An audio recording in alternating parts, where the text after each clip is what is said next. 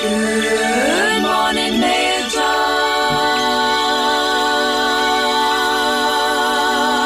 We say hello to the chief executive of the city of the chief executive of the city of Greensburg, the Tree City, one Mr. Joshua Marsh, as referenced in song there.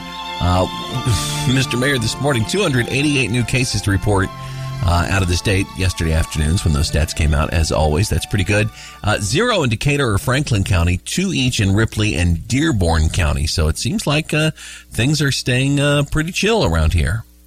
Yeah, good morning, everyone. Those numbers continue to be something that we can, continue to tolerate and work with and accept. Of course, the state's numbers are a little bit higher, but 4 for our region is pretty good, and we'll continue to take that as we continue through this week. It's been relatively flat, and hopefully that's a new normal, and we can continue to see decreases from here, which would be even better. Yeah, and the new county metrics map always comes out on Wednesday. Last week we had 14 counties in yellow, the rest in blue of our 92 Indiana counties.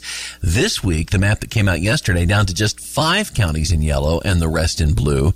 Our nearest yellow county last week, Switzerland, now among those that have gone blue. So that's a positive thing to highlight in our area. And now our nearest non-blue county to the WRBI listing area is quite a ways away. It's Tipton County, which, if you aren't familiar with that part of the world, 2 counties north of Indianapolis. So that's a good thing. Yeah, and that is quite a distance as well. I've made the trip to Tipton a couple times. It's not close by, but that's a good thing as well, and something that we all are happy to see. And maybe next week that'll even be lower yet. Now, all quiet in the Tree City. Otherwise, over the spring break season, anything else to tell us about?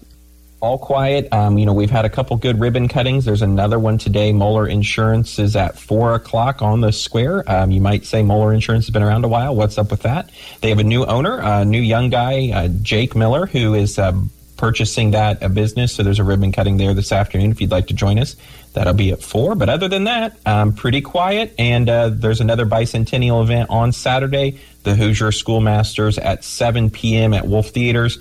That is a 1920s silent film, and there has been an original score written and will be performed live as the movie plays, and it's going to be a unique experience. So you can find out more information about that on the visitgreensburg.com website. Very neat. That's a very neat thing indeed. I bet most of us live today and listening to this broadcast right now never have had the pleasure of having a live musical accompaniment to a silent film like that when we've seen it on a big screen. So that could be a really neat thing to take you back in time 100 years to see what that was like. Appreciate your time as always, sir. We'll talk to you, next week. Have a great day.